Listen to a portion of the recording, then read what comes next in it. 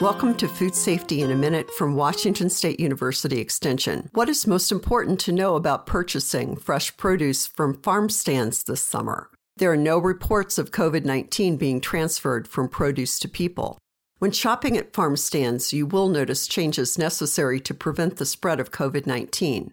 Farm stand employees wear face coverings and ask you to do the same. Hand sanitizer is placed at the front of the stand and near the cash box. Signs remind you to use sanitizer before shopping, before paying, and when leaving. There will be 6 feet between you and farm employees. And while shopping, you will be asked not to touch the produce. Remember, stay home if you have symptoms or have been exposed to COVID-19. Farm stand employees do the same.